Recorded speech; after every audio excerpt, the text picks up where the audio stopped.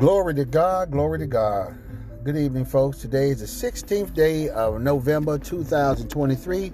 I'm your host and narrator, Mitchell Dawkins, with today's message. Today's message is going to be a bit short. I'm out in my vehicle right now, and being that I ain't working, I come out and get my little hustle on, go to the grocery stores and try to pick up some riders or something like that, and put a little gas in the car. And I'm saying this I'm saying all this to say, hey man, that I go to the gas station last evening, and it was a bit dark outside, and there was some guys standing around. You understand what I'm saying? So I had to be on alert. Hey man, which brings me to the topic of what I'm going to talk about today. When Jesus said, "Watch and pray," he told his disciples that. Glory to God. And so it's very important that we do this, because I live in the D.C. metropolitan area. There's been a lot of carjackings and a lot of crime going on. Amen. And so, as well as other areas. But we also not just need to pray about that situation, amen, in our situation. We need to also be vigilant. We need to also do what God said to watch and pray. And so, amen, that's the name of this topic, if I have to give it one. What did Jesus mean, or what did it mean when he said watch and pray? And so Jesus used the phrase "watch and pray" on a couple of different occasions. Once was the night before his crucifixion. Amen. Jesus took his disciples with him to the Garden of Gethsemane, if y'all remember that, and he prayed that this cup be taken from me. Amen. You can see that in the book of Matthew 26:39. Amen. After the prayer, he found his disciples sleeping. And so he was grieved that they couldn't even pray with him for an hour, and warned them to watch and pray so that they won't fall into temptation. And so he said also in 26:41, he said, "The spirit is willing, but the flesh is weak." Glory to God. Amen. How does that relate to us? A lot of times, and I'm guilty of that. The spirit be willing, but my flesh be weak sometimes. You understand what I'm saying? And so another occurrence of the phrase "watch and pray" is found earlier in Jesus' ministry, when he prophesied about the end times. Amen. Luke chapter 21, amen, that details, amen, many of those events. And Jesus warns us that they would happen suddenly. My phone, I want to ignore that call. Glory to God. Amen. Sorry about that. Amen. And so he said, "Be careful, or your hearts will be weighed down with carousing, drunkenness, and anxieties of life, and that the day will close on you suddenly." You see, like a trap. Amen. He said that in the book of Luke 21:34, I believe. And so he then says, "Be always on watch and pray, that you may be able to escape all that is about to happen, and that you may be able to stand before the Son of Man." He said that in verse 36, amen, of Luke. And so watch and pray.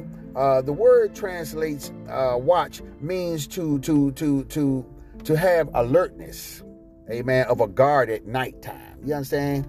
Amen. A night watchman must be even more vigilant than a daytime guard. Amen. In the daytime, danger can often be spotted from a distance, but in the night, everything is different. A night watchman must use senses other than sight, amen, to detect danger. And so he's often alone in the darkness, amen, without the defense that he would otherwise employ. You understand? Without the defenses he would otherwise employ, should I say. And so there's no indication of enemy attack, amen, until it happens.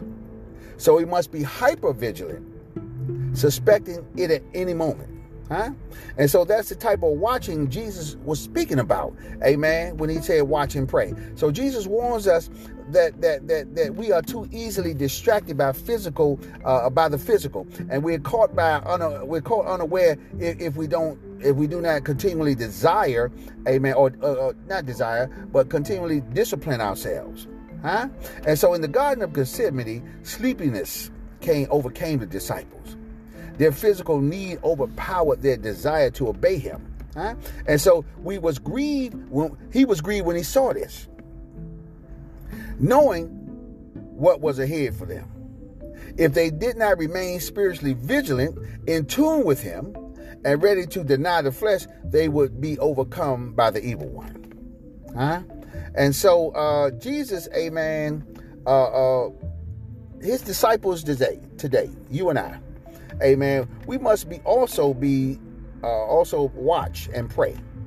So we're too easily distracted by this world, our fleshly needs and desires, and the screams of the enemy. Amen. When we take our eyes from Jesus and his soon return, amen, our values begin to shift. Our attention wanders, and soon we'll be living like the world and bearing little fruit for God's kingdom. And so in 1 Timothy 6, verses 18 through 19, Jesus warned us that we must be ready at any moment to stand before him and give an account of our lives. Glory to God. He warned us in Romans, amen, about that, Romans 14, 1 Peter chapter 4, and Matthew chapter 12. Amen. He warned us about that. And so watch and pray. We can only remain faithful when we are devoted to prayer. In prayer, we continually allow, amen, God to forgive us. He cleanses us. He teaches us. He strengthens us to obey him. Glory to God. In order to keep watch, we must pray for endurance and freedom from distractions. And so we must pray without ceasing, which 1 Thessalonians tell us.